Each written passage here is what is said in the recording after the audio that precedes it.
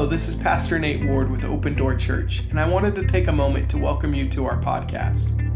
It's my personal prayer that you would be encouraged and encountered by the Holy Spirit and challenged by His Word. May the Lord bless you and stir faith as you listen to this week's message.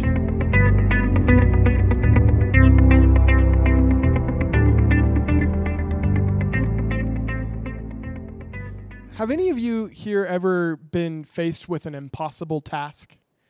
Something that maybe it was asked of you to do, and there was simply no way for it to happen? I don't know about this, but I experience this often when I'm working on vehicles. I don't know if you guys have ever encountered this, but there's something that's supposed to fix something, and there's just no way for it to work.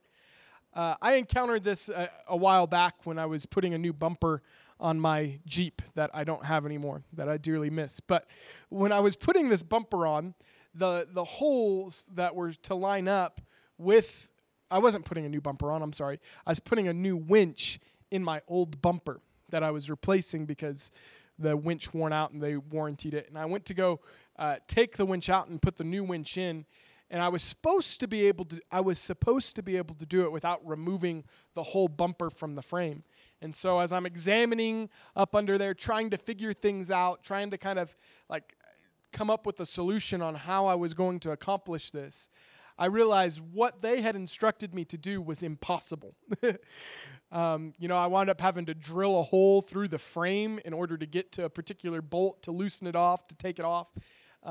But to do it the way that it was supposed to be done was an impossibility unless I had like arms like Gumby and I could like bend around the frame of the vehicle. It was one of those things that was extremely infuriating and frustrating because there was just simply no way for it to happen. But maybe you've been asked to do something in work or in school and they wanted you to accomplish something maybe in a certain time frame that was just a literal impossibility. I think I face this often. I'll have somebody that will come to me and say, I need you to build a website and take photos of this house and get all of this done by last Wednesday because we dropped the ball. And I have to respond saying, that's not going to happen. And if it is, it's going to cost you a lot more than what you think it is. One of those things where we're faced with these impossible tasks.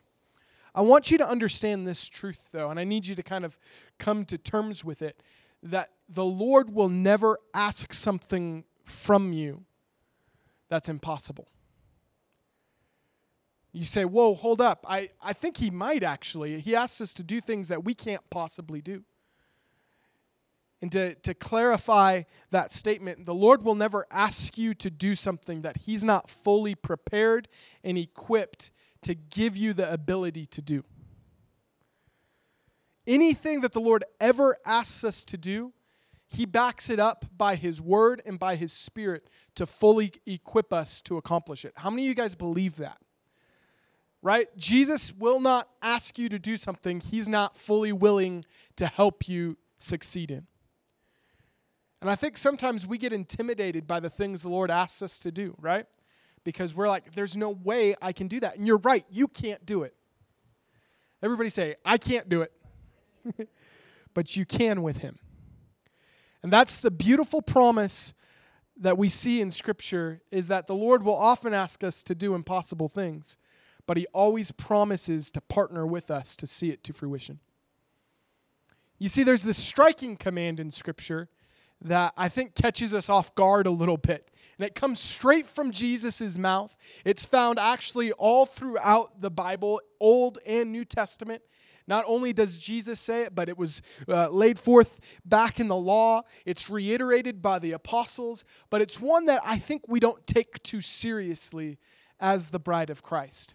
I think we read it and we kind of say, you know what, Jesus might just be using a little bit of hyperbole there. He doesn't actually mean what He's saying. It's got to mean something else because that's just too hard. That's impossible, Jesus.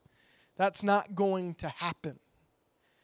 Yeah, I think it's interesting because every other time Jesus says something, we take it pretty seriously, right? I don't read the words of Jesus as kind of a guy that was sarcastic or one that was kind of saying something but didn't really mean what he said. I don't encounter that in the words of Jesus. And what I'm referring to is actually found right smack dab in the middle of Jesus' Sermon on the Mount at the end of chapter 5 of the Gospel of Matthew. And Jesus says this. He says, "Therefore you shall be perfect, just as your Father in heaven is perfect." Again, this is reiterated throughout Scripture all the way back in the Levitical law. Back in Leviticus, we see this command to regard the Lord as holy, and we in turn are supposed to be separated, and we're supposed to be holy. We see it throughout the Old Testament narrative. Jesus himself reiterates it in other places in the Gospels where he says, "Be holy as I am holy." The Apostle Peter references it again. Paul references again. We're going to look at some of those. But there's this command for us to be holy, for us to be perfect, just like God is perfect. Right? You guys have read this before, right? Comes as a shock to you. Yet we inevitably fall short of this again and again and again. So the question I ask you, just because we haven't lived up to it doesn't mean it's still not important, right? I realize I might have butchered the way I said that. But just because no one has ever actually been perfect just as Jesus is perfect, or just as the Father is perfect, and just because nobody has kind of excelled to this level of perfection, that doesn't nullify and somehow make this command not a big deal, does it? I want to read this to you. This was written by Albert Barnes in his commentary. He says, "The fact that no one has been perfect does not relax the claim. The fact that no one will be in this life does not weaken the obligation. It proves only the deep and dreadful depravity of the human heart and should humble us under the stubbornness of guilt." I want to talk to you this morning about being holy. I want to talk this morning about what it means to perfect holiness in the fear of the Lord. We're going to kind of continue jumping back into some previous teaching where we were talking about the fear of the Lord pretty exclusively for the last number of weeks. I'm kind of viewing this teaching as the culmination of where we've been in teaching on the fear of the Lord and the priority of the fear of the Lord. Because I believe this, the Lord wants to establish consistency within his bride because he wants to grow this church. I so deeply was feeling this from the Lord in prayer. As I was asking God what is next, as I was dreaming about vision to cast before you guys on where we're going as a church. The Lord spoke to me that he's establishing consistency and holiness in his church because I need you to understand this. If we're not healthy and we grow, we're doing nothing for the people of this community. We're doing nothing for this city. But if the Lord can establish and root us in a place of holiness and consistency, that was the word that the Lord kept stirring up in my spirit. As people come, as we grow, as we encounter the Holy Spirit and they get connected to a healthy, thriving body, that is going to bring transformation to this community. That is going to bring life to this community. I mean, just picture it like this. If we were just kind of mediocre and people started getting saved and coming and plugging in with our church, the only thing that we could expect is mediocre fruit, is mediocre results. But as the Lord establishes us in holiness, as he establishes us in the fear of the Lord, and we're living consistently before his eyes, as people get connected to what God's doing here, it's going to produce life-changing results. And that's the heartbeat of the Father, I believe, in this season. Anyway, that's not what I'm talking about here. But I came across this passage of Scripture really wrestling with this idea because I don't know about you, I make some big mistakes. How about you guys? I actually came across these words of Jesus after not looking like Jesus at all. You know, I want to be honest with you guys. I struggle still. I still have a temper. I can still be cruel and hurtful. I can be just a bad person. And as I grow closer to the Lord, I realize how far and how much I actually need him. But in that, I want to talk about this command of Scripture to be perfect as our Father is perfect, to be holy as our Father is holy. I want to read this because this so helped connect me with what we're talking about here today. And again, Albert Barnes says this: the unceasing and steady aim of every Christian should be perfection. Perfection in all things, in the love of God, of Christ, of man. Perfection of heart and feeling and emotion. Perfection in his words and plans and dealings with people. Perfection in his prayers and in his submission to the will of God. No man can be a Christian who does not sincerely desire it and who does not constantly aim at it.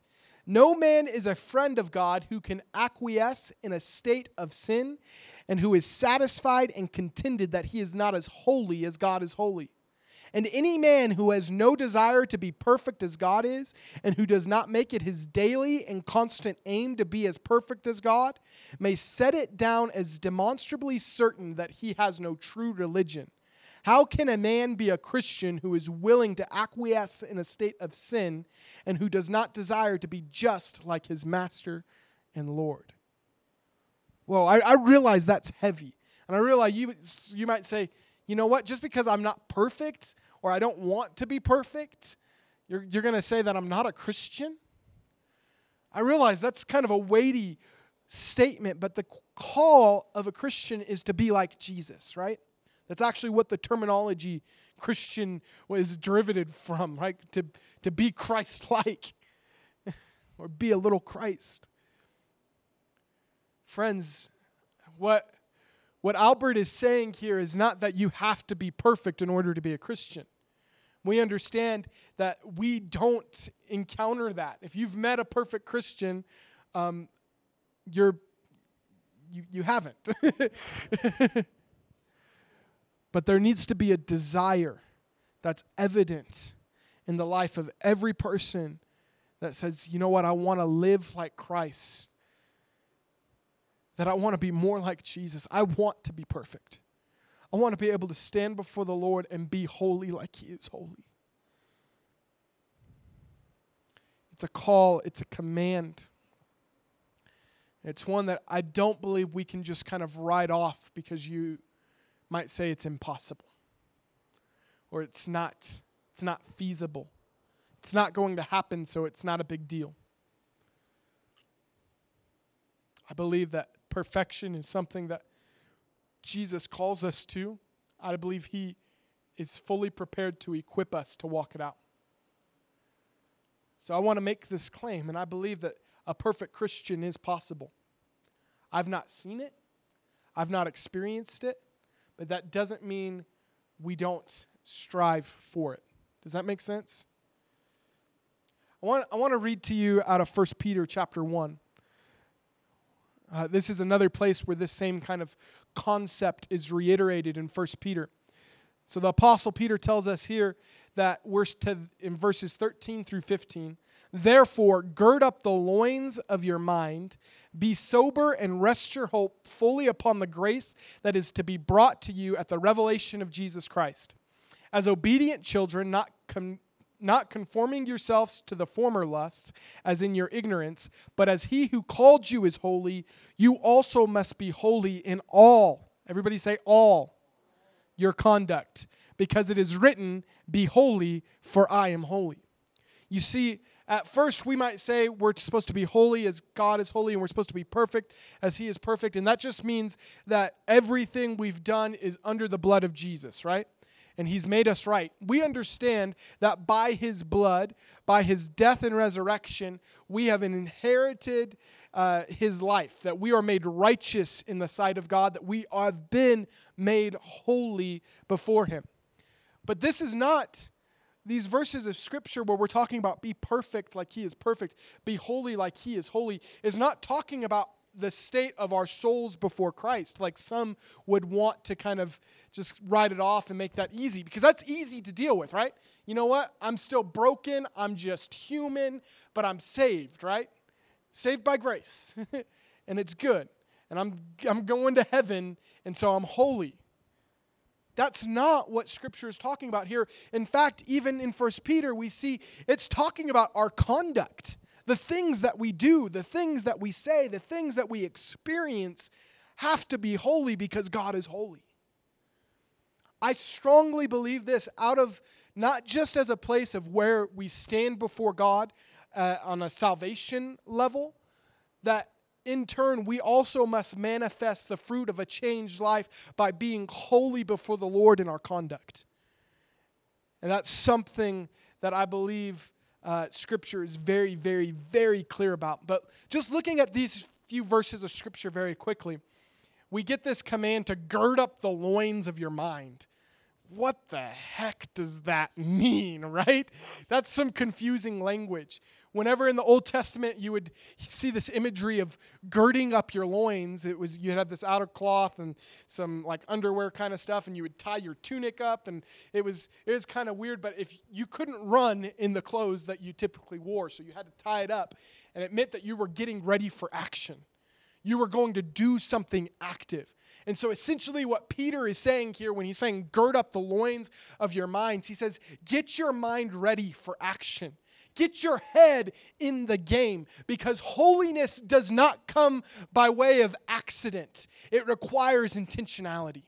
You've got to get your head in the game. You have to be prepared, because I believe holiness begins in the mind. It begins about what you think about. It begins about what your mind is set to. That's why Scripture tells us that we need to renew our mind, right? Because actions begin as thoughts, don't they? And so if we're talking about the conduct, we're talking about living holy, I believe there has to be a renewing of the mind, and we have to get our mind in the game. Be sober and rest your hope. Be sober. Put down the bottle. Be sober. There's a lot more to it than that, but I hate alcohol, friends. I hate it. I want you to know that. I've seen it ruin so many stinking lives. I've seen it rob so many different people of the promises of God for their lives. And I'm not going to preach that if you have a glass of wine that you're going to hell or something like that. I'm not saying that, but I'm saying that I've encountered so much damage and destruction because of a casual approach to alcohol that I have a hard time seeing how the Lord can receive glory out of it in any capacity. I wish more people would just hate it, not make excuses for it. Be sober. That's not in my notes, but just do it.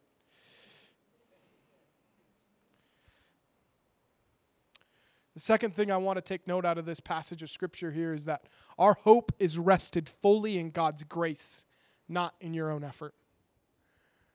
Everybody say, yay, okay, great. He said something I can get behind, right?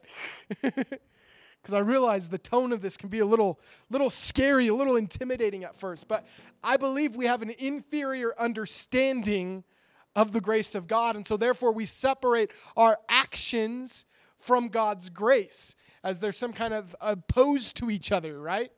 Right? Because, right, we'd quote Paul. We'd quote Ephesians chapter 2, 8 and 9, for it's by grace which we've been saved through faith, not in our works that any man could boast, right? We understand that our works didn't earn us salvation. The grace of God gave us salvation. And we use this scripture, and I've encountered it so many times, where it's used as a way to justify a godless life. It's used as a way to justify a lack of holiness. They say, Pastor Nate, don't be legalistic. It's not about what you do. I'm saved by grace through faith alone. Well, that's true. I think we don't understand what grace actually is. And I want you to understand that grace and our works are not segregated from each other. I'm going to talk a little bit more about this in a moment, but I want you to understand, yes, our hope rests fully in God's grace. We are saved through God's grace alone, through faith. Our salvation has been bought by Him. It's not something that we earned. It's not something that you tried really hard and you made it happen because you were a good person. 100%, I'm not saying that.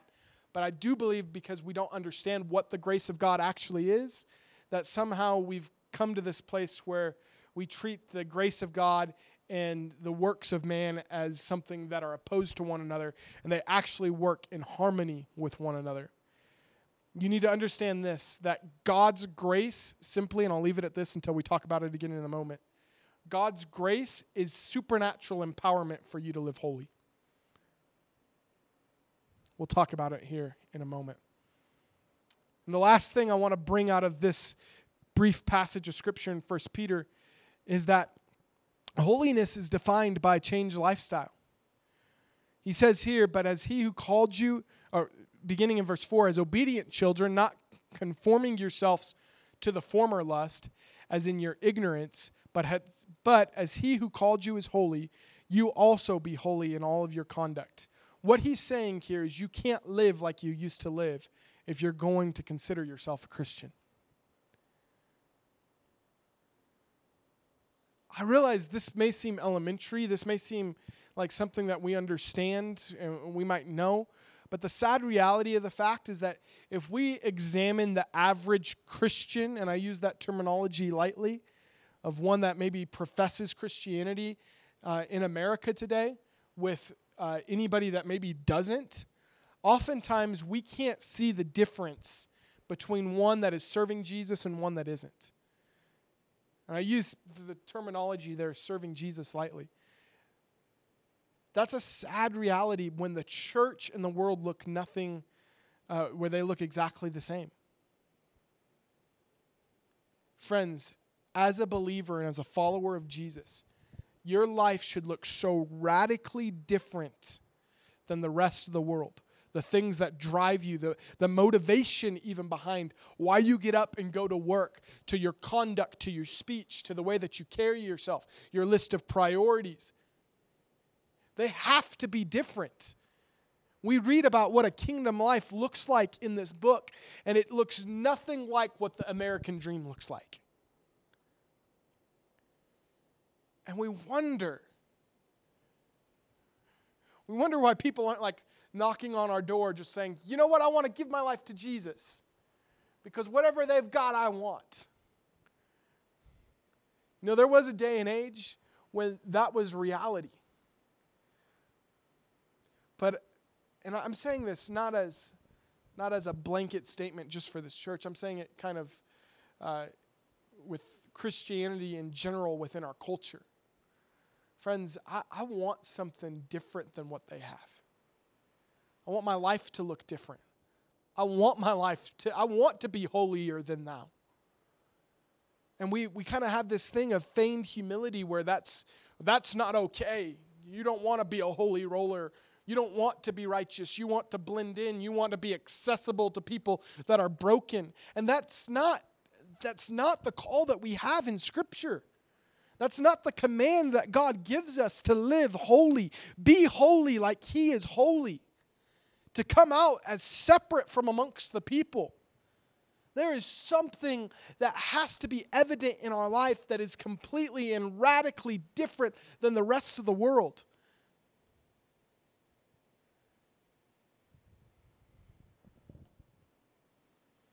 This was the exact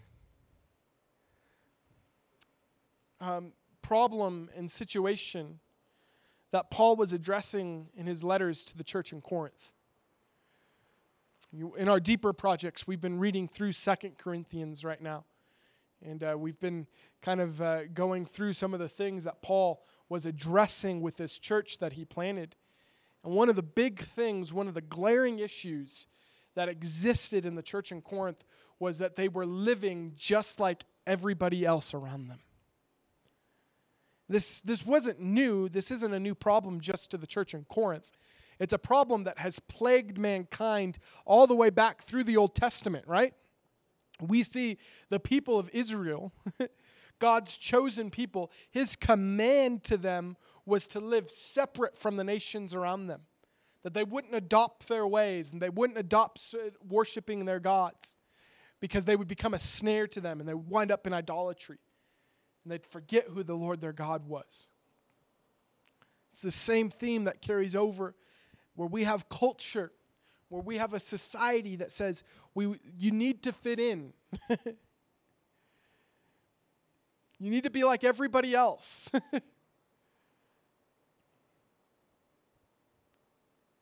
When that's not God's plan and that's not God's intention for our lives. And so, real quickly, the three things that I took out of 1 Peter here was that we have to get our head in the game. We have to be intentional about holiness because it's not going to happen by accident, but our hope is fully rested in God's grace. That's where our confidence is placed, is that it's not in us trying to be holy. I want you to understand that. It's not just you really trying really hard to be good. That doesn't mean that we don't have responsibility in it, but it's completely rested. It's completely founded in the grace of God, which we'll talk about here in a second. But that holiness is marked. It's demonstrated by a lifestyle change. There has to be something different about God's people who are deemed holy rather than just the notion that we're saved by grace. Holiness carries a mark of a changed life. Why don't we look at those letters that Paul wrote in 2 Corinthians? We've been there as our Deeper project. We've been reading them. I believe almost all of our Deeper projects have gotten to this point in reading 2 Corinthians. But we're going to be in 2 Corinthians chapter 6 is where we'll start. We'll just begin in verse 1. It says, "We then, as workers together with him, also plead with you not to receive the grace of God in vain." Paul is writing to this church that he's planted, talking about how they have a partnership of working together with the Lord, and he pleads with the church at Corinth not to receive the grace of God in vain. What does that mean? I think for us to understand what's actually taking place here, we need to have a clear, healthy, working definition of what the grace of God actually is. I mentioned it earlier that it is the empowerment to live a holy life. That is the easiest definition, I believe, that I can kind of give on what grace is. But in our society, I think we kind of mix up some definitions in our Christianese vocabulary, right? We talk about things like mercy and grace, and we don't really understand what they mean. The most helpful thing that I ever received in kind of coming to a healthy definition of these terms was in ministry school, and it goes something like this. It's that mercy is not receiving something we do deserve, whereas grace is receiving a gift that we don't deserve. They're both two extremely good things that come from God, but they have different applications, right? With mercy, a while back, Kelly and I had the privilege of going on vacation to Hawaii, and I was competing in a Catan tournament. It's a board game, but I got pulled over while we were in Honolulu, and there's this crazy thing in Hawaii that they have these 4-lane highways, and it's like a major metropolitan city, but their speed limits are 25 miles per hour. If you go to Hawaii, watch the speed limit. I had no idea. So we were driving. I'm feeling like I'm just keeping up with traffic, 4-lane highway, big it's massive, right? And I got, all of a sudden, these lights come on in this unmarked white car. I'm like, what was I doing wrong? I pull over, and the officer informed me that I was going 45 in a 25. And I was like, I really wanted to fight him on it. I really wanted to find some way to justify the fact I'm a tourist. I didn't know. None of those things help you get out of a speeding ticket, guys, just so you know. I tried to do the really respectful thing, just wasn't going to fly. And so I wound up writing a letter to the judge, right? Because of the way that the highway worked, we came off. We actually didn't pass a sign stating what the speed limit was. And I was I felt like I was really justified. But at the end of the day, friends, the truth of the matter is I was breaking the law and I was speeding. And the only thing that I could resort to was asking the judge for mercy. Please have mercy. I know I deserve the ticket and I didn't argue that fact. I'm just asking for mercy because I was ignorant. He didn't grant me mercy. I had to pay the ticket. Anyway, just if you were wondering on that.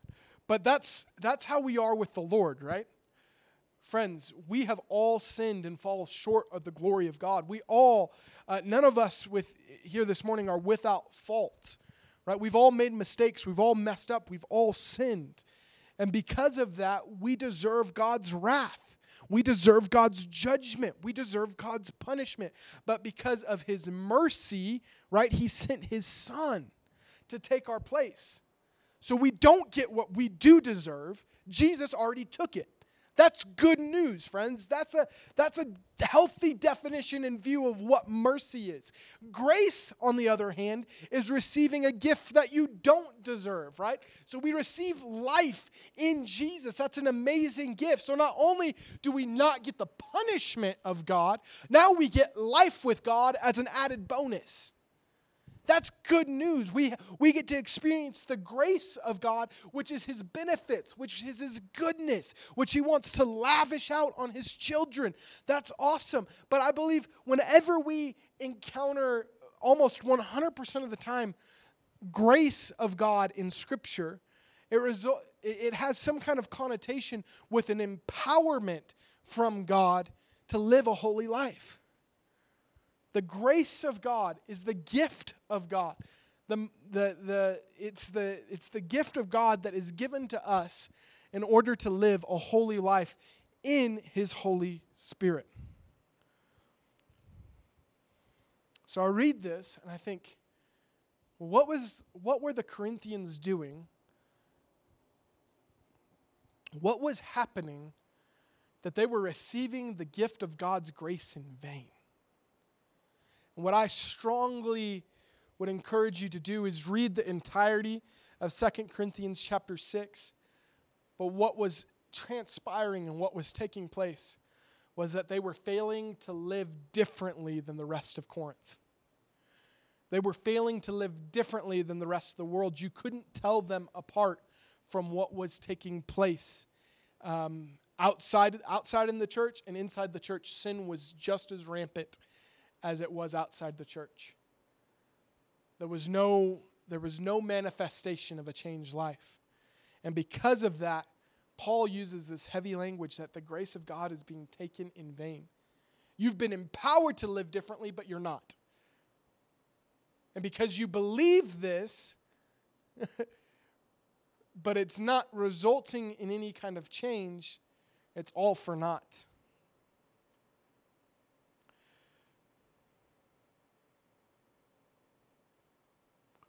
We actually see this here in verse 14. Kind of see the situation. So jumping down to verse 14 in 2 Corinthians chapter 6, we see the command to not be unequally yoked together with unbelievers. For what fellowship has righteousness with lawlessness? And what communion has light with darkness? And what accord has Christ with Belial? Or what part has a believer with an unbeliever? And what agreement has the temple of God with idols? For you are the temple of the living God. And I've so often heard this strictly applied to relationships and marriages, which I 100% believe that it's applicable to. You know, I've had too many friends in the last number of months, not targeted at anyone specifically, but I've had so many people come across my desk in my office. I know my wife and I have sat down and counseled with people God-fearing people, missionaries, love the Lord, that are in relationships that are stupid.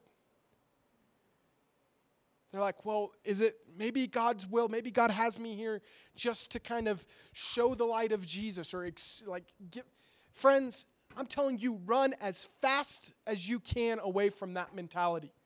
Scripture is abundantly clear that we're not to yoke ourselves with unbelievers. In a relationship and marriage, I think a lot of the times we have this idea that we can do some good to bring somebody up with us. But I don't know if you've ever seen this demonstration. Peyton, come on up here. I'm gonna. Peyton's a strong kid, right? I want you to stand up here. And don't make me look super weak, but It's so much easier to pull somebody down than it is for me to pull somebody up. If this dude's way stronger, he's going to pull me down. Thanks for not breaking my arm, right?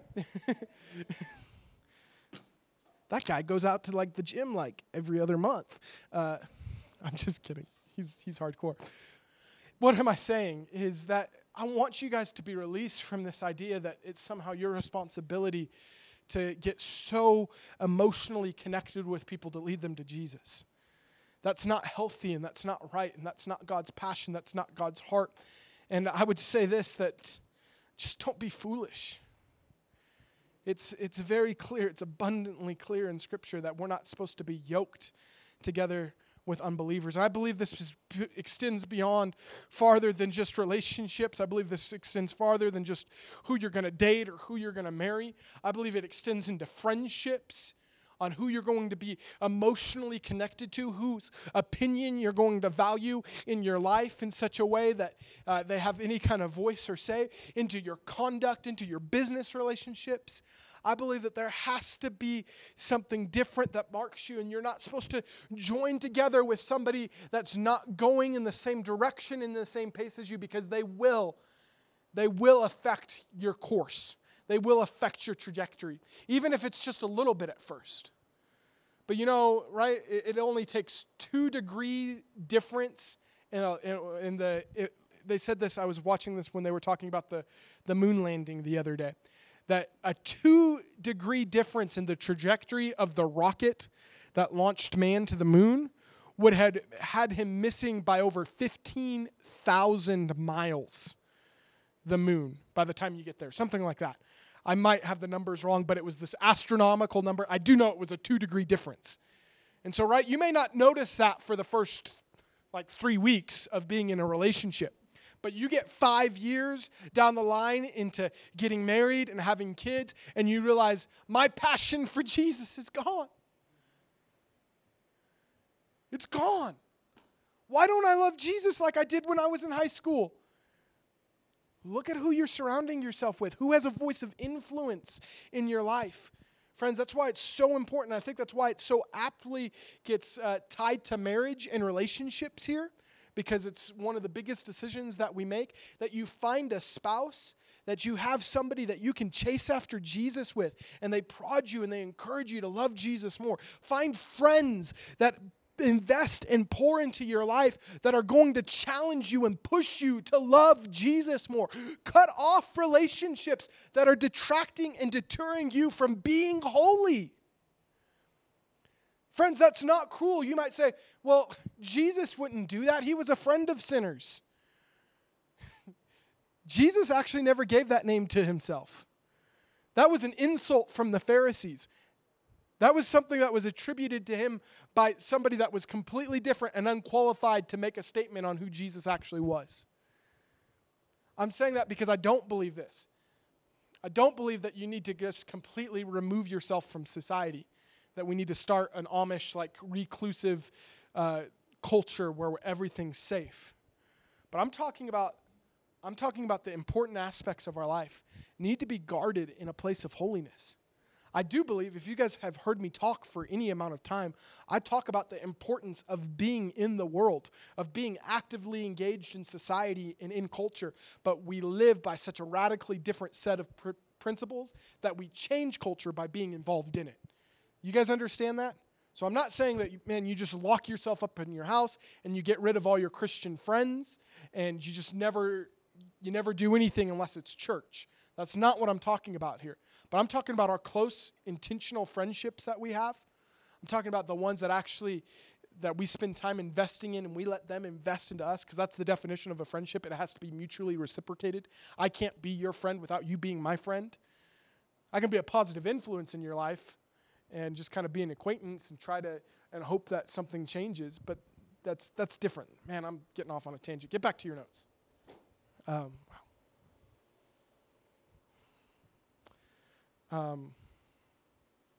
So we see what we were talking about here was that in the Corinthian church, we see that there was such a fellowship and this idea of being a part of Corinth and being involved in culture and being a Corinthian that they weren't living differently. And I think we diminish what Paul's saying when we let this just kind of strictly apply to relationships or marriages or anything like that. I believe it applies to every aspect and facet of our life, that we're not to be unequally yoked with another believer. We're not to connect ourselves with somebody else and try to kind of spread our passions thin. Our goal has to be Jesus. That's where we're headed. That's where we're going. And we need to be connected with people that are going the same direction. That's why I'm a big proponent of being involved in the local church, of being connected together as family, because that's what helps us get to where we're going. We're on the same page. We're going in the same vein. And that's why I beat it over you guys' head all the time, that it's important to stay consistent in the local body because we're going the same direction. But I want to jump real quick to 2 Corinthians chapter 7. So if you have to turn the page to get there, if you're there.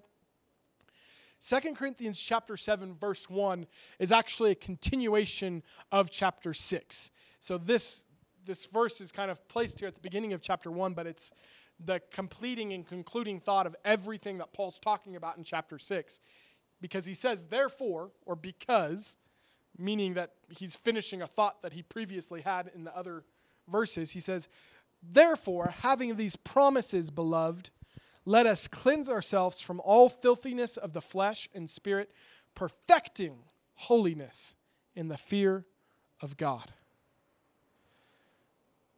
This is the verse that I really wanted to hone in on this morning. This is what I really wanted to talk about, the crux of where we're going, because there's so much in here. Paul is saying because we have promises from the Lord, we're going to look at those promises in just a moment, that we're to cleanse ourselves from all filthiness of the flesh and spirit, perfecting holiness in the fear of God. Well, really quick, let's look at what those promises are that he's talking about. So now we're going to jump back to chapter 6. At the end of chapter 6, we're going to pick up with where we left off at the tail end of verse 16. It says, for you are the temple of the living God, and God has said, I will dwell in them. That's the first promise I want to talk about. That the first promise we have is that we are God's temple and that he will dwell within us. You see, the beauty of this promise is that we aren't just human. We're not just these kind of shells of a body that are walking around. We can't rely on the excuse any longer that we're just human. How many of you guys have ever heard that said? Right? You make a mistake, like somebody messes up, it's like, oh, I'm just human, I made a mistake, right? Well, guess what? When God calls us to be perfect like he is perfect, and he calls us to be holy like he is holy, and we stand before him, he's going to say, what were you thinking? It's like, God, I'm just human. He's gonna be insulted by that excuse. Why? Because we have the promise that the same Spirit that raised Jesus Christ from the dead now dwells within us. Right? That's Romans chapter 8. Gives us that promise that the Holy Spirit is dwelling inside of us. We have the promise here that we are God's temple and that he will dwell in us. That he takes up residence, that he takes up his home in us. We don't get to rely on the excuse anymore that we're broken, that we're feeble, that we're just human. Because God, by his grace, has empowered you with the Holy Spirit to live victoriously. That's good news, friend. The grace of God, the beauty of the grace of God is not that, we get out of hell, we get a get out of hell free card, and that we can get away with whatever we want to get away with now. That is a slap in the face to what the grace of God actually is. That's something that we would call cheap grace. The grace of God is that he has empowered you with the Holy Ghost, that you can live victorious over sin. And that is good news. The good news is that you are not just Glenn Rayburn anymore. You don't have to face your addiction anymore just because you're Glenn Rayburn. The good news is now that you're Glenn Rayburn, filled with the Holy Ghost and with power, and now you can conquer your sin. I said that. Glenn's not addicted to, I'm just using that as an example, everybody. Right? That's good news, right? Man, you guys are like dead. Somebody tell me that that's good news. Gosh. That's exciting for me, friends, because I don't have to sit back and say, you know what? I'm just a sinner saved by grace. I'm not. I'm a victorious child of the living God that has been bought by the blood of the Lamb, and I'm full of the Holy Ghost, so I don't have to struggle with the things that I struggled with before. I don't have to live bound. I don't have to live addicted. I don't have to say, you know what, just because I'm a young teenage male, that I'm going to struggle with pornography for the rest of my days. I get to live victorious by the grace of God, filled with His Holy Spirit, and that's good news, friends. The promise is that He would dwell within us. That's the first promise that we encounter. The second promise that we encounter here is that He would walk among us, that He would be our God and we should be His people. We have that promise here that Paul's reflecting on. What I really felt like I received from the Holy Spirit in regard to this truth here, this promise that He would walk among us, that He would be our God and we would be His people, is that God doesn't have to resign Himself just to a place of good thought. I think a lot of the times we struggle conceptually with loving Jesus and loving God because we only kind of put Him on a shelf of a good idea. And He comes up like he's the equivalent to an imaginary friend. Right? We don't treat Him as something that's real. We don't treat Him as someone that's real, someone that's tangible. And what I felt promised from the Lord as we work out our salvation with fear and trembling, as we perfect holiness in the fear of the Lord, that the promise that we would experience, that He would walk among us, would be that He would become real to us. We wouldn't have to wonder about His nearness. We wouldn't have to wonder where He is, but that He would be our God and we would walk in close fellowship with Him. That there'd be a tangible aspect about knowing that He's near. I have a friend back in Pueblo, and I thought he was crazy at first, but man, this guy loves Jesus. I want to love Jesus like he does. And I mean, he's a little bit of a goofball. He's a little bit weird, but I would much rather be weird and in love with Jesus than be normal and on my way to hell.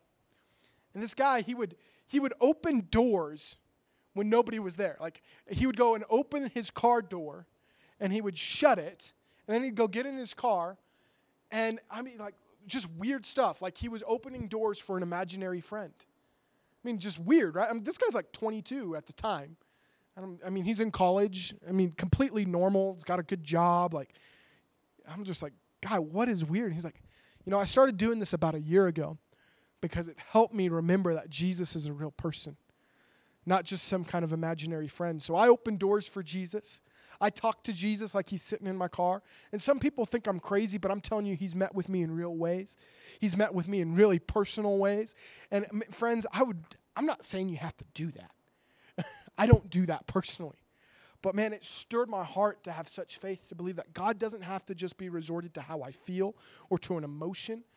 You know, the Old Testament, we see promises of God incarnate leading entire nations by clouds of smoke and pillars of fire. How cool is that? I believe that God doesn't just have to be a warm, fuzzy feeling that you have. I believe that diminishes what His role and His purpose and His passion for your life looks like. The last promise that we encounter here, there's actually more, but just the one I'm going to hit on, that He will be a father to you. And you shall be my sons and daughters. There's a promise of restored relationship with God as our Father.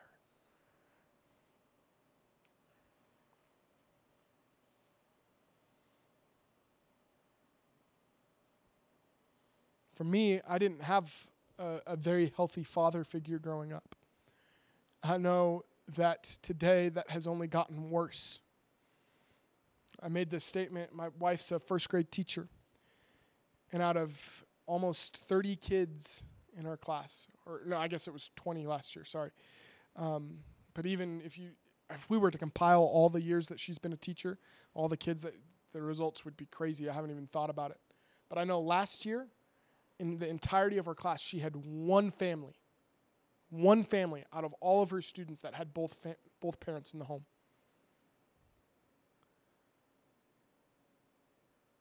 What? Like, that's not some statistic I pulled off of CNN. That's my wife. That's Pagosa Springs. That's not New York City. That's not Las Vegas. That was here in our home, in our city. The same city that we want to see Jesus move in. Where we want to see families changed. So as much as there's a fatherless epidemic in our culture and in our society, we have this beautiful promise that God wants to be a father to us, be fulfilled. 2 Corinthians 7:1. Therefore, having these promises, the promises we just looked at, just very briefly, very quickly, it goes on to say, beloved, those loved by God. I believe I can't overemphasize this enough, and this isn't in my notes, but I want you to know that in the midst of all of this, God loves you. He's rooting for you. He wants you to succeed. And His love isn't hindered just because we've messed up. His love isn't hindered just because we've made mistakes. He loves you tremendously. But He goes on to say something very interesting here, and I think this is where most of us get hung up. He says, let us cleanse ourselves from all filthiness of the flesh and spirit. Paul is very intentional here about using the terminology, using the phrase here, cleanse ourselves. And you'd say, whoa, hold up. No, wait, Jesus, you're supposed to fix me. I'm cleansed by the blood of the Lamb. I don't have a say in this. I don't have any responsibility in this. I don't have to do this. Jesus has made me clean. I'm not saying that in like a light manner. All of that is true. But then why would Paul use a phrase like this, let us cleanse ourselves? If only to reiterate the fact that we do have some skin in the game. We have some responsibility when it comes to our personal holiness. And this is where I feel like we have an inferior understanding of what the grace of God actually is. Yes, we are saved by the grace of God through faith in Jesus Christ. But the grace of God is the empowerment for us to live differently. The grace of God is the empowerment for us to live holy. Remember, we started this morning, I said that God will never ask you to do something that you can't do with His help. Now, the truth of the matter is that we, in and of ourselves, can never live holy. We can't make the right decisions. We can't do good by Jesus. It is only through Him that we have the ability to live holy and live righteous. It's only with us resting fully in His grace that we have the ability to cleanse ourselves. And I'm not here saying that, you know what, you just have to try really hard and you're going to figure it out. I'm not here this morning to preach a message of works, but I am here to reiterate the fact that there is some responsibility for you to own up to your life. We like to live in this mentality that God's just going to zap us with some kind of ray and just make all of our struggles go away and just give us self-control all of a sudden. There has to be some intentionality on our part. I believe God is abundantly gracious with helping us and giving us motivation. I don't even believe that we could come to Him and say, Lord, we want to change outside of His motivation. I'm not preaching somehow that we earn this from God. Hear me. But there has to be a level of responsibility that we own up to when it comes to our walk with the Lord. Otherwise, there are going to be plenty of people that say, Jesus, you know what? I said a prayer one time. And, I could just casually lay back and say, you know what? God, I asked you to take this away from me, and you didn't do it. You didn't fix me that one time. And you know what? That's on you now. I'm free. And that's stupid. Nobody's going to agree with me on that, but that's stupid to think like that. When we read in the light of the entirety of Scripture, we don't see that kind of mentality. We see the constant urging from Jesus, from the apostles, all the way even in the Old Testament, that you live holy, that you would watch your life and conduct closely, That you take responsibility for your actions. I wish I could say it was super easy. It's not. It's hard. But God is so willing and wants to give more of His Spirit, wants to give more grace.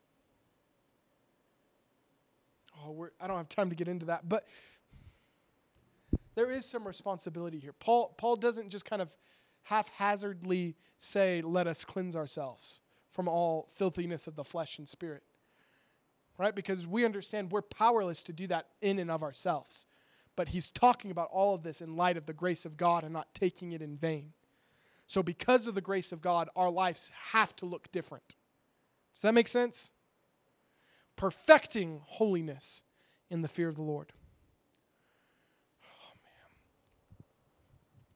That word perfecting, right? We talked about it just a little bit ago back in Matthew. It says, be ye perfect like I am perfect. Or be ye perfect like your Father in heaven is perfect was actually the one we referenced. It's the same word that's used here again when we're talking about perfection. And it's the word epithalontes. I don't speak Greek, guys, but that's my stab at it. But it means to bring to an end, to finish, to complete.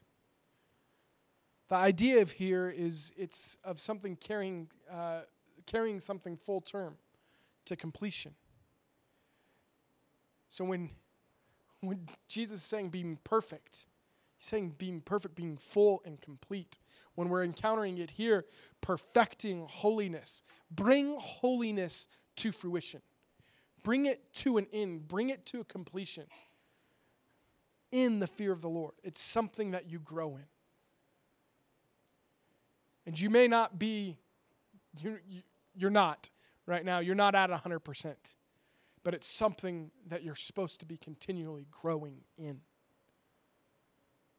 And it's perfected. It's completed in the fear of the Lord.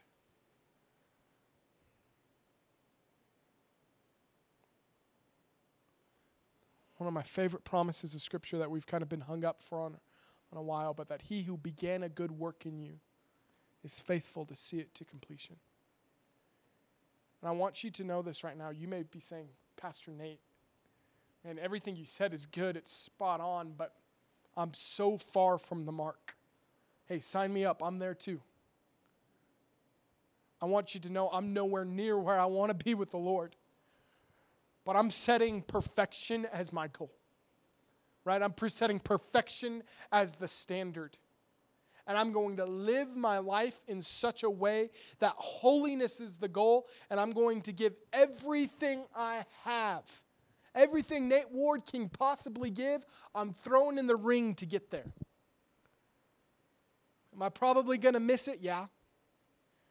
But I'm gonna live my life in such a way with an intentionality and purpose behind it that I can say I gave it everything I've got. And my challenge would be for you to do the same. It's not a place of trying to elevate oneself in an area or arena of pride that somehow you earn your salvation. But there's an expectancy for you to be involved in this. And God's grace is what carries us over the finish line. God's grace is what actually even motivates us to get there in the first place. And that's good news. But friends, I'm here. If you don't hear anything else I'm saying here, is one, get in the game. Wake up. Like, this is real life. Take some responsibility for your life, for your actions, for whether you are where you want to be with the Lord or where you're not. Because He'll help you get to where you need to be.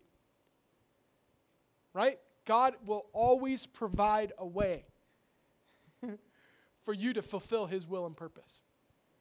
If you feel like there's no provision for you to do what you're doing right now, it's probably because you're not trying to fulfill the purpose and will of God in your life.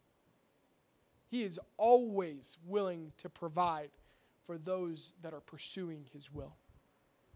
And if your will is to please Him, He's going to give grace to see that happen. Debbie, I'm going to ask that if you'd cue up some just altar music, something soft. What I'm going to do is I'm going to invite us to stand. I'm going to pray. We're going to dismiss this morning. I want you guys to know that you're loved by God.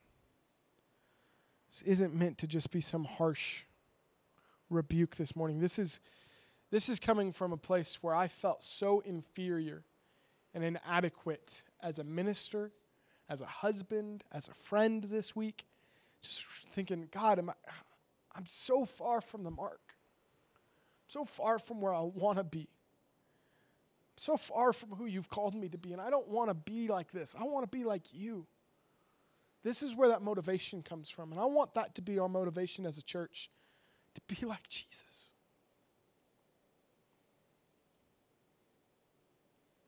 Holy Spirit, I'm asking that you would come.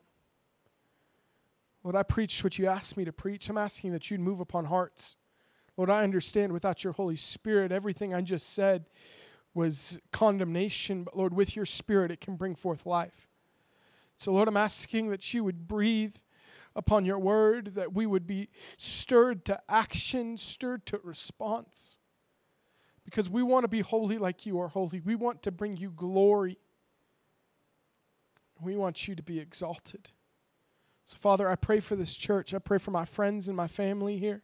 Lord, I'm asking that Holy Spirit, that you would compel us to live righteously, to embrace the work of the cross, Lord, to not take the grace of God in vain, but to establish you as rightful king over our lives, Lord, that this community could be changed, that you could establish holiness as a standard here.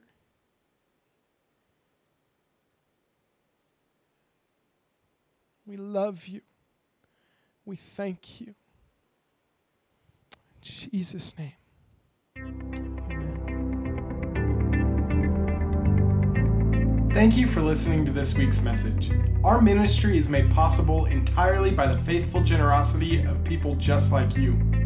If you were blessed by this message and would like to partner with what the Lord is doing in Pagosa Springs, visit us online at www.opendoorpagosa.com.